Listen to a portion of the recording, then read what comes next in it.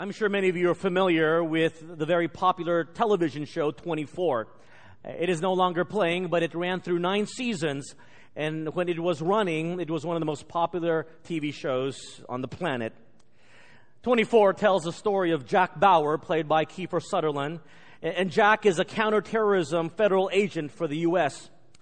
And every week, it seems like he is saving the world from imminent collapse. In the first season, Jack Bauer is charged with protecting a presidential candidate from an assassination plot. And he's been given this responsibility because in the uncertain world of espionage, he possesses a very rare character trait, the trait of integrity. And that trait of integrity spans throughout the series of 24. Now, for those of you who watched this show, or even for those of you who didn't, if you remember the first show of the first season, Jack's integrity was already put to the test because he turned in other federal agents for bribery. He turned them in to the authorities. And instead of being lauded and honored, his own comrades turned against him. In fact, his immediate boss came down hard on him. And his boss told him and tried to persuade Jack not to be so idealistic, not to be so honest on his job. At which point he and his boss had a huge confrontation. It was an intense one, and he was angry. And so after that meeting, he explained his anger to his closest partner. And here's what he said. Jack Bauer says, "You can look the other way once, and it's no big deal. Except it makes it easier for you to compromise the next time. And pretty soon, that's all you're doing, compromising. Because that's how you think things are done. You know those guys I blew the whistle on? You think they were the bad guys. They weren't the bad guys. They were just like you and me, except they compromised once." It can be said similarly of the Christian life. We see other believers as they interact in this world, and we see them falter. We see them compromised. We see them that they are not standing up for their convictions, and we judge them. And we say that they are bad Christians, or perhaps they aren't spiritual, or they weren't walking with the Lord. They aren't bad people. The problem was they compromised once, and they saw that nothing happened to them. And they compromised, and nothing happened to them. And they thought that is how one lives the Christian life. Trying their best to live out the principles of Scriptures, and yet in areas where we find it difficult, it's okay to fudge a little bit. And that may not be the lives of other people. That may be your life. And how does the world view us when we live lives like that? The world will wonder why we don't hold to our convictions. They see how we can be manipulated. They see how we can be pressured into doing things that we're not supposed to do. A lot of the fault is on us. Because often believers dig a hole so deep for themselves that they cannot get out of it.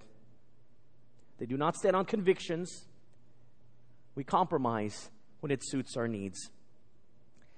This morning, we want to take a look at the story of a man, a true story, who doesn't stand on his convictions. And because he doesn't do so, he gains a terrible notoriety, a notoriety that he will hold on to for the rest of history. I'd like you to turn with me this morning in your Bibles to the Gospel of Luke, chapter 22. We're going to be taking a look at Luke chapter 22, verse 66 to chapter 23, verse 25. We encourage you to bring your Bibles or download a Bible app. And if you can't afford a Bible, our church would be very happy to buy you one.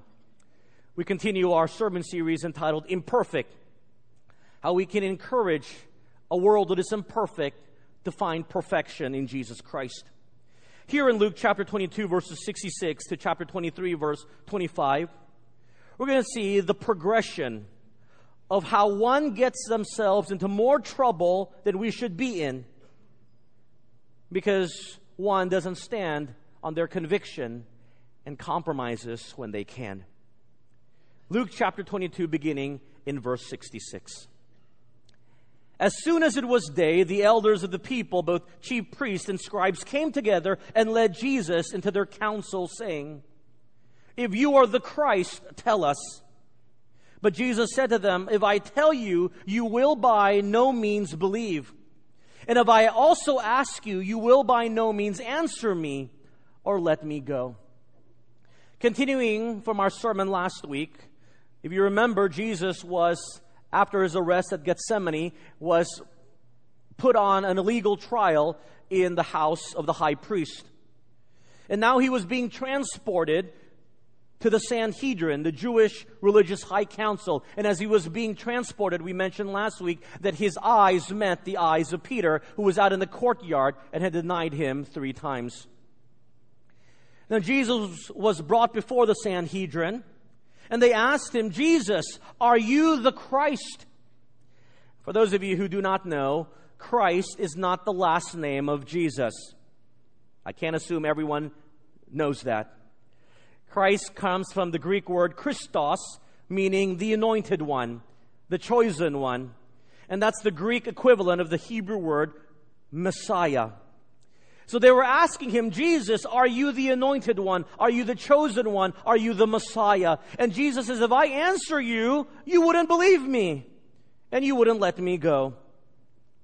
And then Jesus says the following, verse 69 to 71. "Hereafter the Son of Man will sit on the right hand of the power of God." Then they all said, "Are you then the Son of God?" So he said to them, "You rightly say that I am." And they said, "What further testimony do we need? For we have heard it ourselves from his own mouth." Jesus affirmed to the Sanhedrin that he indeed is the Son of God and would be going back to heaven soon. And the Jewish council condemned him for claiming to be the Messiah. Now I want to stop here, and I think that many of us, especially if we grew up in the church, have the assumption that everyone who claims to be the Messiah that the Jewish leaders don't agree with would definitely be put to death. But according to Jewish law, even at that time, you don't put to death someone who claims to be someone else. The theologian Edward Kessler notes, to claim to be the Messiah, if it was an offense against Judaism at all, was certainly not an offense against Jewish law for which Jesus could have been put to death. The Gospels say that Jesus' claim to be the Messiah was blasphemy. But in Jewish law, blasphemy was to curse God using God's sacred name, and Jesus did nothing of the sort. In fact, throughout Jewish history, many men have claimed to be the Messiah, to bring the kingdom of God to earth. But they weren't arrested. They weren't killed. In fact, in many cases, like the Maccabees, they were celebrated. But why were these religious leaders so afraid of Jesus? Why did they want him dead? They were intimidated by Jesus because Jesus spoke truth. And his teachings of inner righteousness versus their focus on outward show hit them right over the head and in the heart. And that's why a lot of people don't like Jesus in today's day and age. They like him as a great teacher, but they hate him and they dislike him greatly. Because if you read the words of Jesus, it speaks to the heart. It is talking about a change in the inward righteousness that we live out. You know, this was a ridiculous charge. For Jesus to be put to death simply because he claimed to be someone is as ridiculous as me claiming to be skinny, although fat, and then being arrested for it. It's as ridiculous if your children are running around claiming to be Superman or Batman, and they being arrested and put to death. It is an absurd charge. And any common thinking person who knew the law would know that this was a ridiculous charge. But those religious leaders of that day were bent on disposing of Jesus. And since the religious authority had no power to carry out capital punishment, they had to defer to the Roman governor. the man by the name of Pontius Pilate. Look at verse 1 of chapter 23. Then the whole multitude of them arose and led him to Pilate. And they began to accuse him, saying, "We found this fellow," note this, "perverting the nation and forbidding to pay taxes to Caesar, saying that he himself is Christ, a king." This is how unfair and how unjust they were. They not only accused Jesus before Pilate of claiming to the Messiah, but they included trumped-up charges of Jesus supposedly inciting insurrection against the Romans by falsely telling people, and Pilate specifically, that Jesus forbid the paying of taxes and called himself the king in direct challenge to Roman law. And yet Jesus did no such thing. In fact, if you remember the teachings of Christ in the gospel, you will see that Jesus actually taught submission to the government. Jesus actually taught paying taxes, rendering unto the Caesar what is his. That was in the context of paying taxes. And yet these religious leaders were deliberately skewing the charges. Verse 3. Then Pilate asked Jesus, saying, "Are you the king of the Jews?" He answered him and said, "It is as you say." Even Pilate, smart man, could see through false charges. He doesn't ask Jesus whether he started an insurrection or rebellion.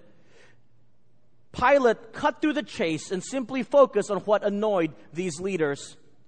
"Are you the Messiah?" To which Jesus acknowledged, "Yes." And I want you to note the important words of Pilate in verse 4.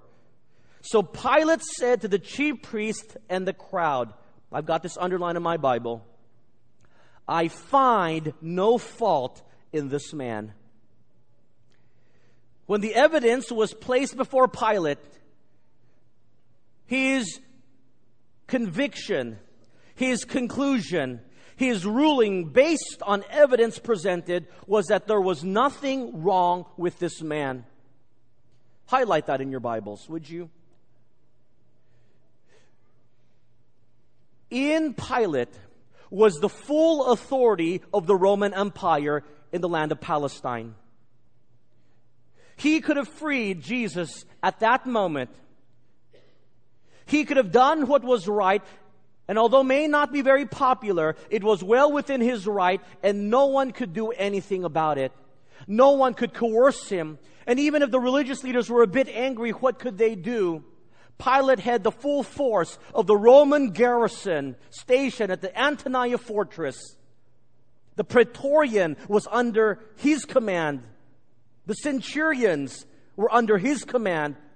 Who in the world would speak against a ruling of Pilate? And he knew that. Yes, he was in a hole, per se. If he let Jesus go, he would have made some Jewish leaders angry. But what could they do? But here's the problem of Pilate. He was in a hole. He was in a quandary, but he continued to dig. And we're going to see the progression of what happened as he continues to dig until he digs a hole so deep he can't get out of it. And for whatever reason, Pilate doesn't stop. One can wonder, maybe he just simply wanted to be liked. He was insecure. He wanted to be liked. Maybe he was a man who was always looking out for his political job. He always had a political angle, the angle by which he would be one who comes out on top. Maybe this was a man who always wanted to compromise, to come to a win-win solution so that everyone would be happy. Here was a man without convictions. He knew what the right thing to do was. So verse 4, very clear, "I find no fault in this man." But he doesn't do it. He dances all around it. And before we condemn Pilate, I'm going to have you put yourself in the shoes of Pilate, because we all do the same thing. How does Pilate dig his hole deeper? Let's continue, verse 5 to verse 7. "But they were the more fierce, saying, 'He stirs up the people, teaching throughout all Judea, beginning from Galilee to this place.'" When Pilate heard of Galilee, he asked if the man were a Galilean. And as soon as he knew that he belonged to Herod's jurisdiction, he sent him to Herod, who was also in Jerusalem at that time. Let me give you a bit of a historical background. This is not the Herod that was the Herod at the time of Jesus' birth. The Herod at the time of Jesus' birth was Herod the Great. He was a great man. That's why he was called Herod the Great. Herod was not a full-blooded Jew. He was a distant relative of the Jewish people. He was an Edomian. And Herod wanted to curry the favor of the Jewish people. And so what did he do? He expanded and rebuilt the second Jewish temple. And he did that, and he expanded Ezra's temple. And it was so beautiful that all across the ancient world, you would see no finer a structure than what they would term as Herod's temple. He built up a lot of good graces amongst the Jewish people, but boy, he burned it all in one act. What did he do? He had all the Jewish babies, 2 years and younger, be killed. You don't curry a lot of favor when you kill everyone's 2-year-old and below. Well, Herod died, and the Roman government didn't want one of his children to be like Herod, his father. And so when he died, the Romans split the land of Palestine and put a few of his sons in power. In the area of Galilee, up north, the Romans gave Herod Antipater, also known as Herod Antipas, his nickname, that region to govern. And so he bore the title Herod Tetrarch. Tetrarch meaning ruler of a quarter of his daddy's land. Well, this Herod Antipas was a political expert. He knew how to maneuver. And what do you do to curry the favor of the Roman government? You build the city and name it after the emperor. And that's what he did. Right along the shores of the Sea of Galilee, he erected the city of Tiberias. And he calls it Tiberias in honor of his patron Roman emperor, Tiberius. Now, why do I tell you that background? I tell you that background because this is the man to whom Pilate is going to pass on the quote-unquote problem of Jesus. Jesus has spent the vast majority of his earthly ministry in the region of the Galilee. And so Pilate thought, you know what? I don't have to make a decision.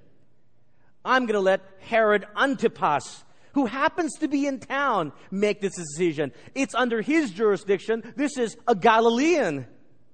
And by the way, Pilate wasn't doing Herod any favor. Pilate didn't like Herod very much. Pilate could have made that decision right there and then. But he passed the buck and he gave the decision to someone else.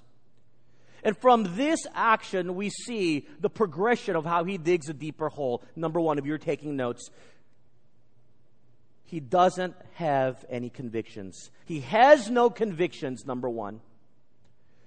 We dig our own holes deeper. We run down the slippery slope towards sin when we don't have any convictions.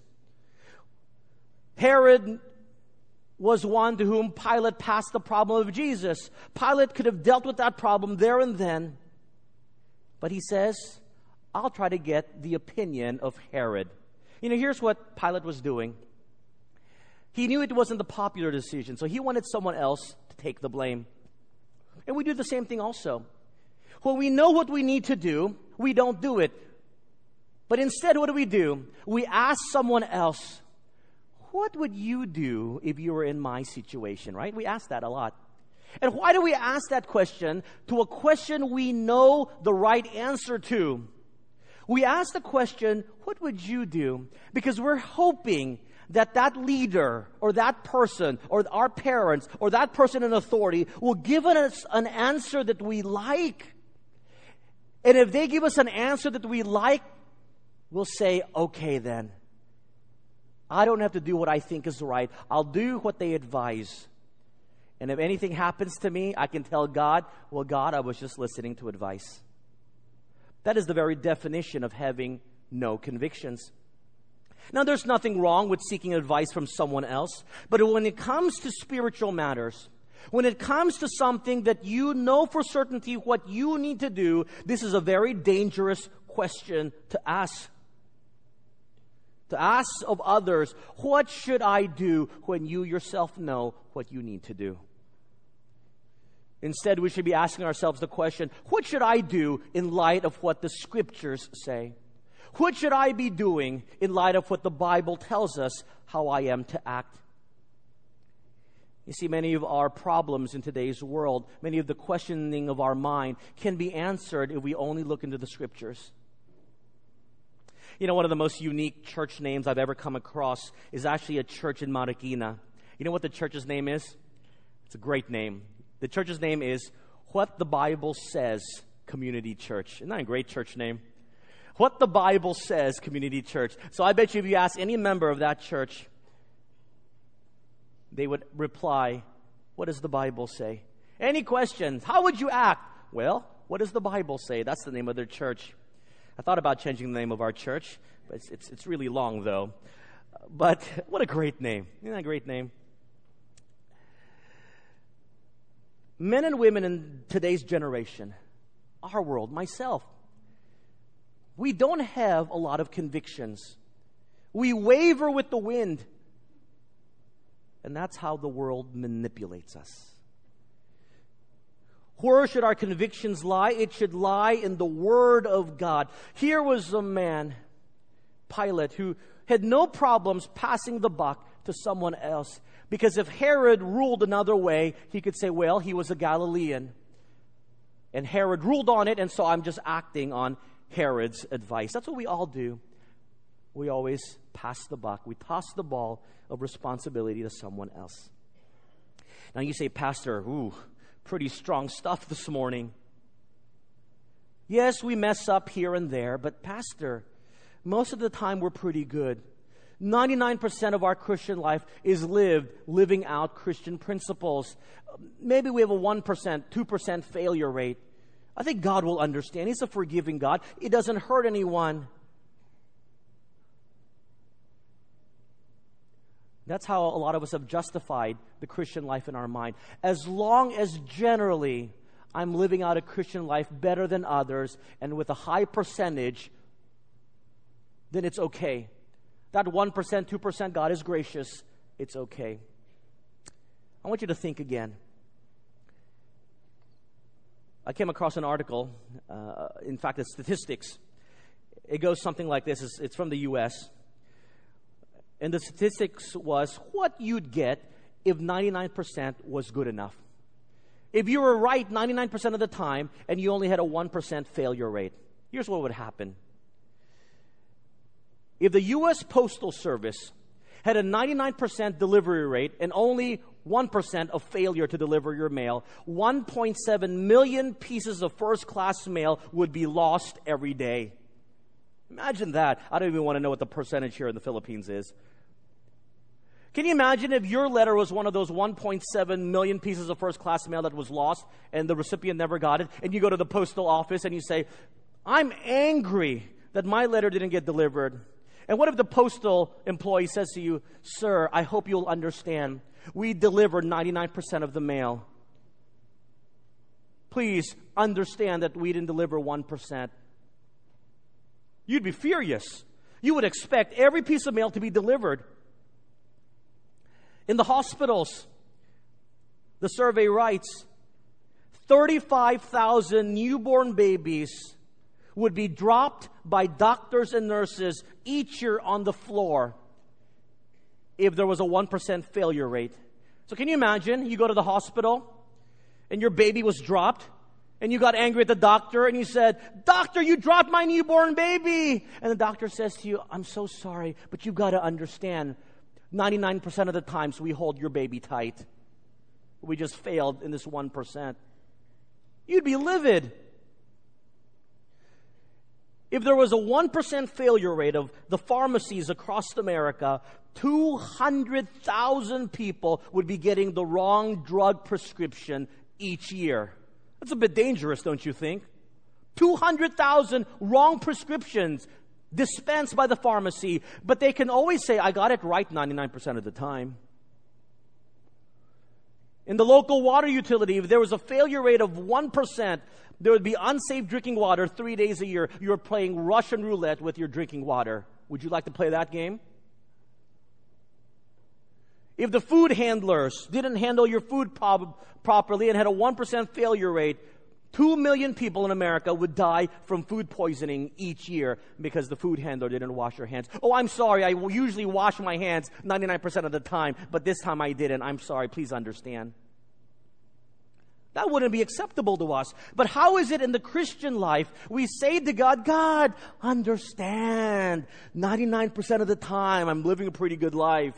And I bet you most of you don't even have that high of a percentage. Just the 1%, you got to understand. If you're living that type of life, that is not a life of conviction. A life of conviction is living out the principles of Scripture 100% of the time. Because if you fail once, then it is no longer a conviction. I hope you understand that. If you fail once, it's not a conviction anymore. You've compromised just once. Let's continue with the progression. Look what happens, verse 8.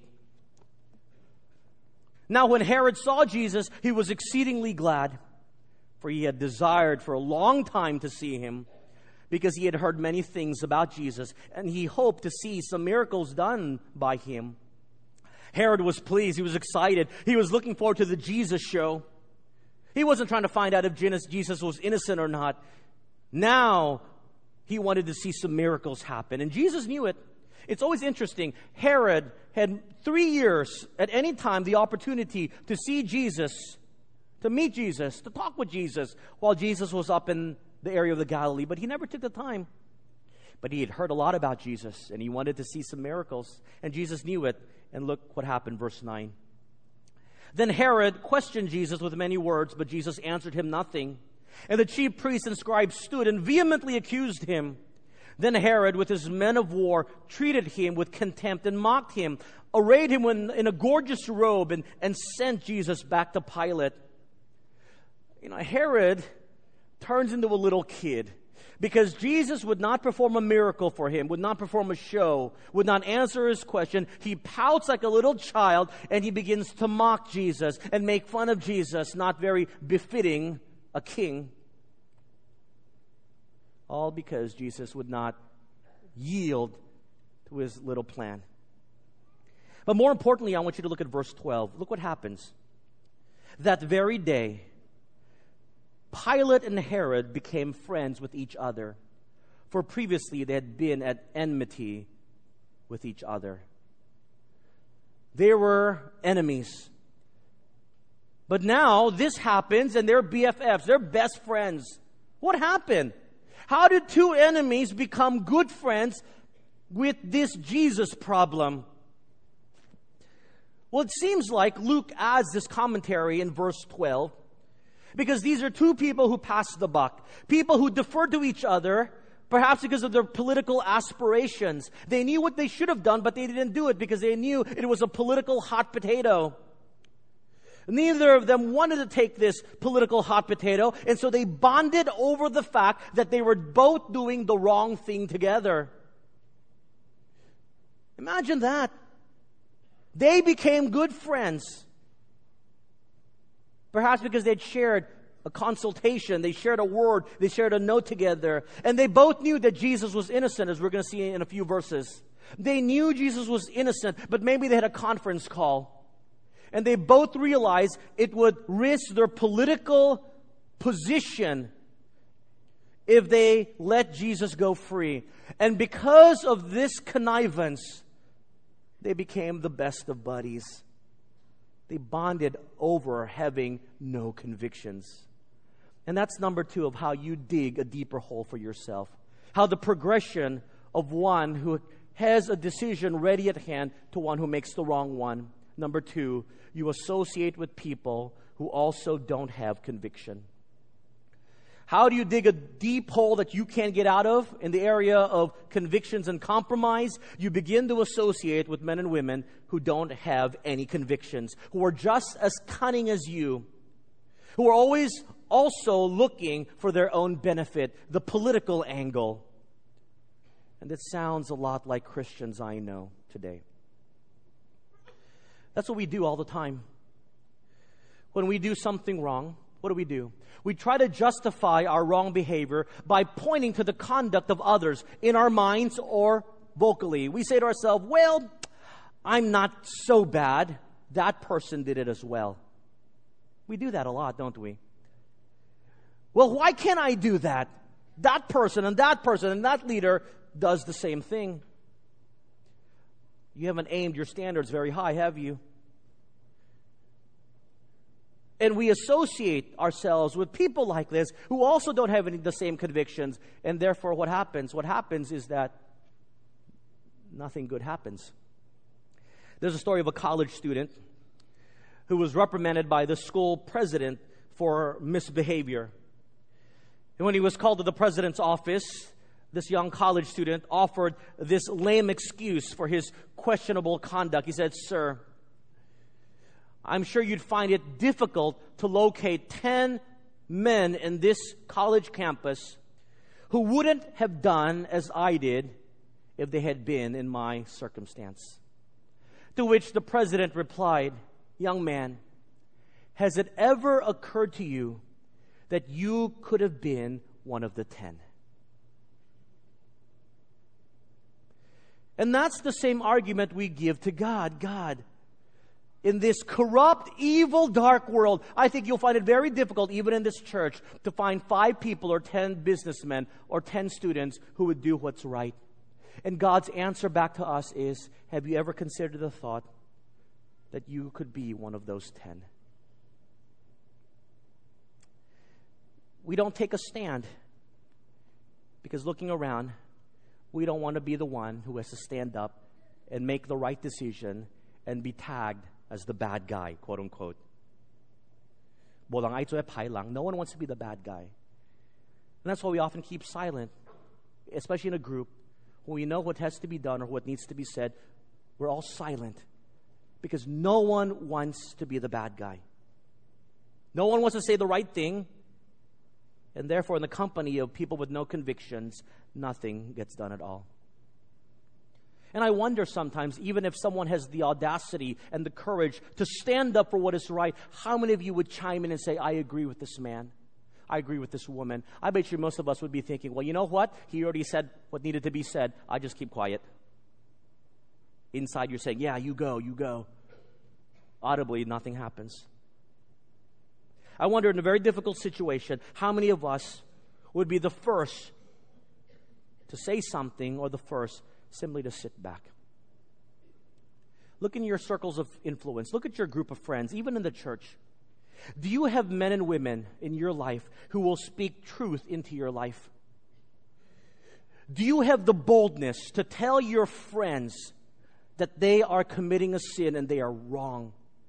Do you have friends that will do the same to you? I hope you do. Or is everyone so kiki and so kind to one another that they won't say anything?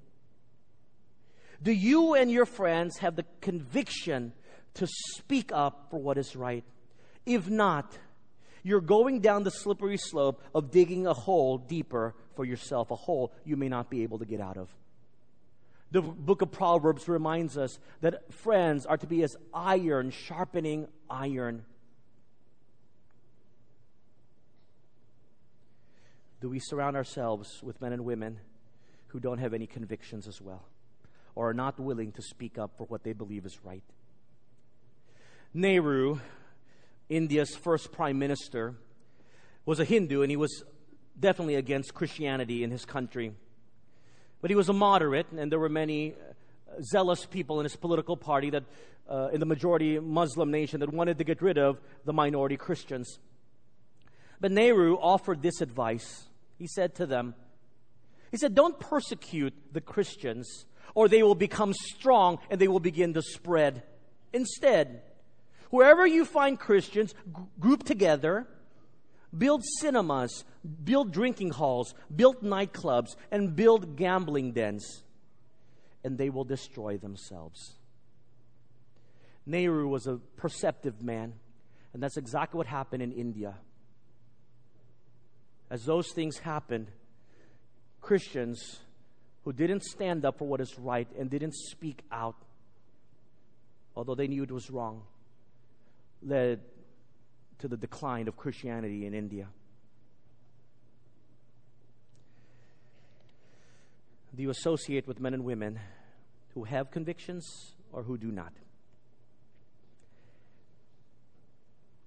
Verse 13. Then Pilate, when he had called together the chief priests, the rulers, and the people, said to them, "You have brought this man to me as one who misleads the people, and indeed have examined him in your presence. I have found no fault in this man concerning those things of which you accuse him. No, neither did Herod, for I sent you back to him, and indeed nothing deserving of death has been done by him.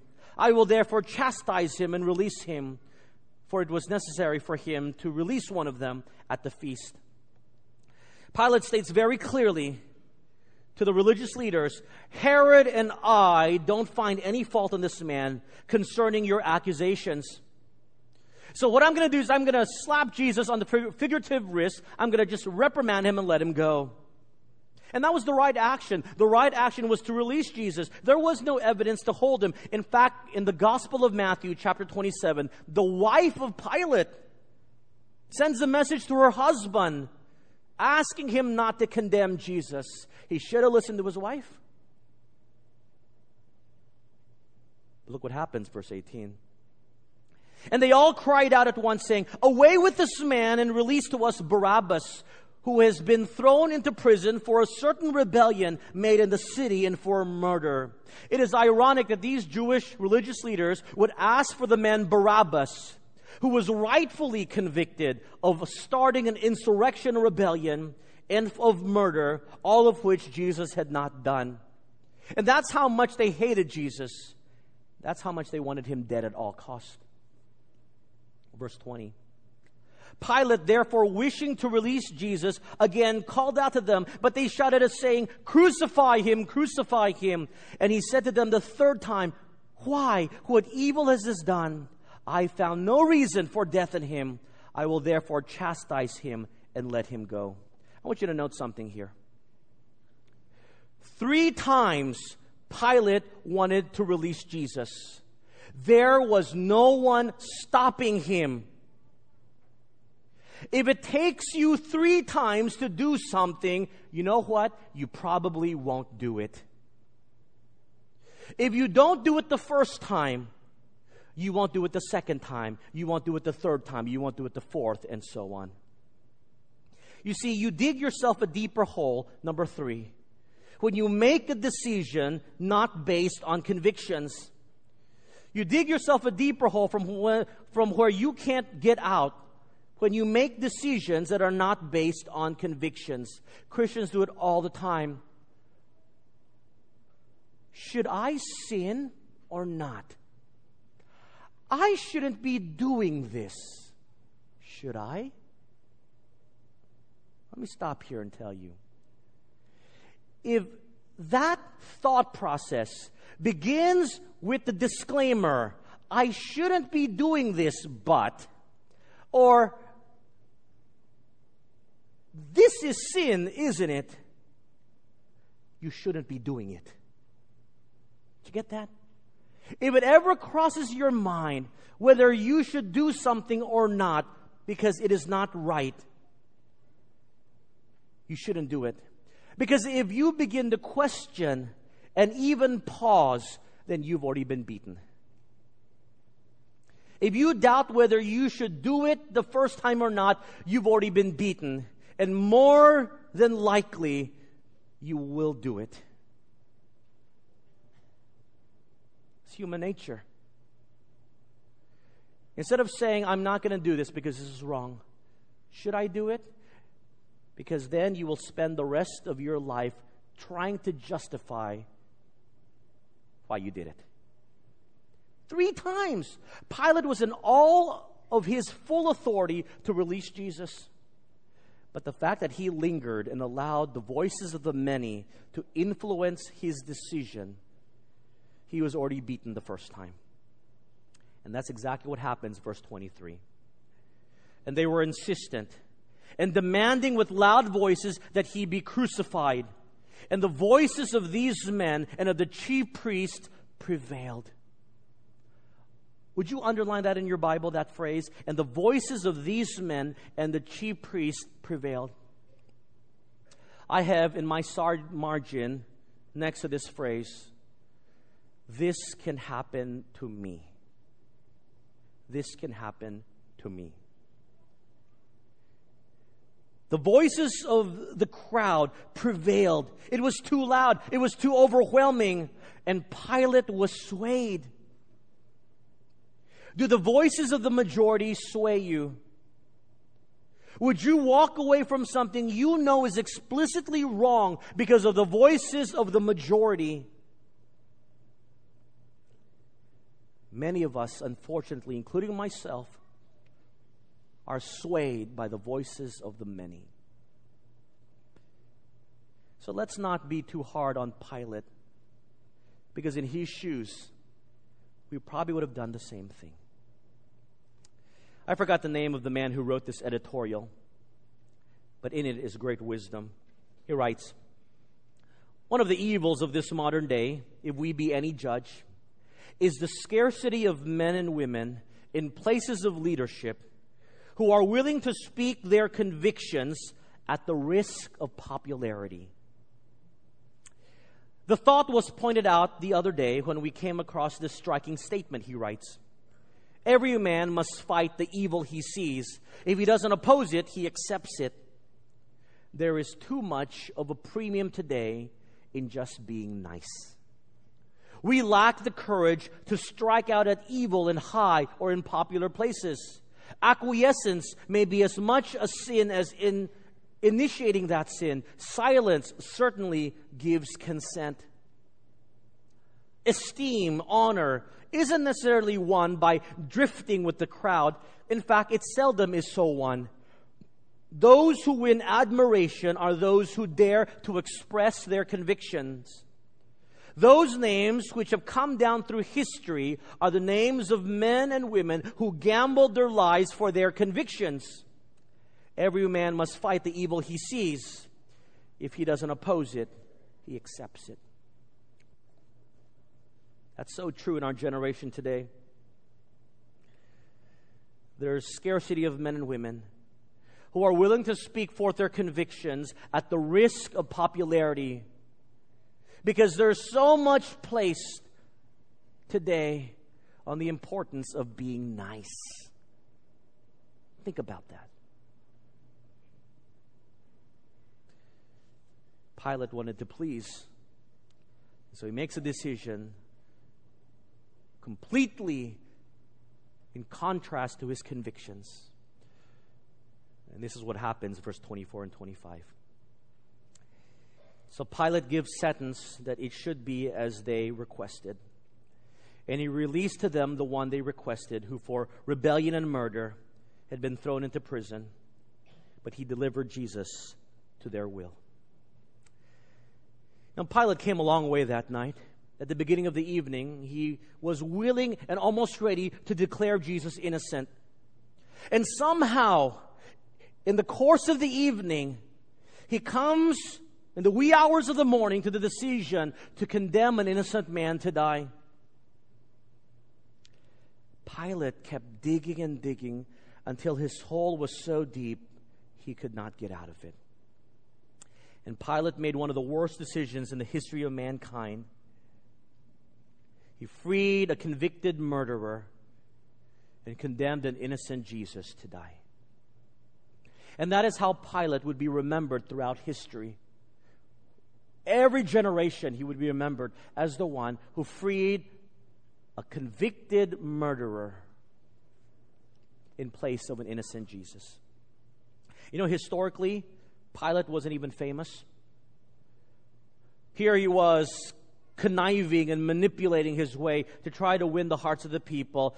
History tells us that Pilate was actually recalled back to Rome for being an inefficient leader. Imagine that. They called him back.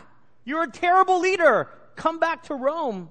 In fact, he was such a bad governor that for years, archaeologists, centuries, could not find any reference to the name Pontius Pilate. And so a lot of people doubted whether he really existed or not. He was so bad they wiped his name off the books. But recently, within the past 100 years, they found what's called the Pilate Stone. And so that affirms the truth of the Scriptures. But here's a man who wanted to be so popular and because he didn't stand on his conviction, actually gained the worst notoriety of any man in the world, the man who killed Jesus. We live in a very difficult world, I know. We live in a very dark world. And we are in a hole. The world doesn't like us. But would you please stop digging? Would you please stop digging a deeper hole for yourself by not having any convictions, by surrounding yourself with people who don't have convictions, and by making decisions not based on your convictions in the Word of God?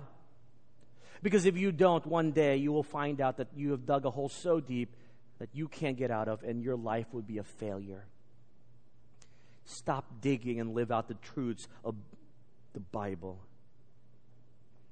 David Wells, in his books, No Place for Truth, he argues convincingly that the evangelical church in North America, which is happening here in the Philippines, has lost its theological foundation, its God-centeredness. Instead of being truth brokers who help their flocks come to know and live in submission to the holy God, pastors of North America have become business managers who market the church, and they become psychologists to help people find personal fulfillment and good feelings. And he points out very interestingly that if the Apostle Paul was looking for a pastorate in North America, he would find it very hard-pressed because few churches in North America would hire the Apostle Paul because he had such a hard personality. Most pastors, Wells notes, stands or falls today by their personalities rather than their character. And he argues that the church has blended in with modernity, promoting God and the gospel as just another self-help method. My friends, the Scriptures are not here necessarily to make you feel better. The Scriptures are to transform you, to change me. It is our unchanging guide to tell us how to be more Christ-like, to give you a purpose for how you are to live and how I am to live. And if you have no convictions, then you read the Bible and you will begin to have convictions. Because the Bible does not waver in its convictions. It does not change in its biblical truth from Genesis all the way to Revelation. Because one God, through 40 authors, has written, under the inspiration of the Holy Spirit, this Word of God. Poor Pilate never understood what convictions really mean. Compromise of spiritual things. Compromise of truth always leads to failure. I hope it will not be the case in your life. One day, when we get to heaven, and we look into the annals of what heaven has recorded about our life, as I read about your life and you read about my life, as the Bible tells us, the books of our lives will be written. What will our biography read like? I hope it will be filled with victory after victory of men and women who stand their ground on their convictions. I hope your story of your life will not read as one who keeps falling into the same hole every time, as one who keeps tripping into the same hole because they never understood what it means to take a stand. I hope your life story is not one pitfall after another pitfall, that it will be filled with victory after victory to the glory of God. One day may that be the case of your life. But until then, I hope you will learn from the life of Pilate. I hope that you will surround yourself with men and women who are full of conviction. It will speak truth into your life. I hope that you will also have convictions from the Scriptures that is a tent peg and a pillar in your life, and that every decision that you make about your life is based on those things. That's my prayer. That's my appeal to you. Let's pray. Heavenly Father, thank you for your word. It is a conviction even in my life as well. There are times I waver to the majority crowd, as we all do. There are times I ask the question, should I do this or not, when I know it is blatantly wrong. But I question and I begin to justify wrongly if I should do it or not. I pray that you would forgive us. And I pray that you would raise up this church, all the men and women in it, every young man and young women, to be men and women of conviction. never compromising the truths of the Scripture, that they will have the boldness to go and tell their friends that there is only one way to heaven, that is in the person of Jesus Christ who died for us. That we would be willing to take a stand that says we don't have to live this life for the accolades of men, but we live this life for the accolade of one, the Heavenly Father. That we can have the boldness to speak truth in the lives of our friends when they are doing wrong, and that we would have the boldness not to participate in activities we know are wrong. Give us that courage, Lord. Give us that boldness so that you will be well pleased with our life. Because we are writing the autobiography of our heavenly annals. And may my life and the life of everyone at Grace Christian Church be a story of men and women whose lives go from victory to victory because they one day took a stand and did not compromise. In Jesus' name we pray. Amen.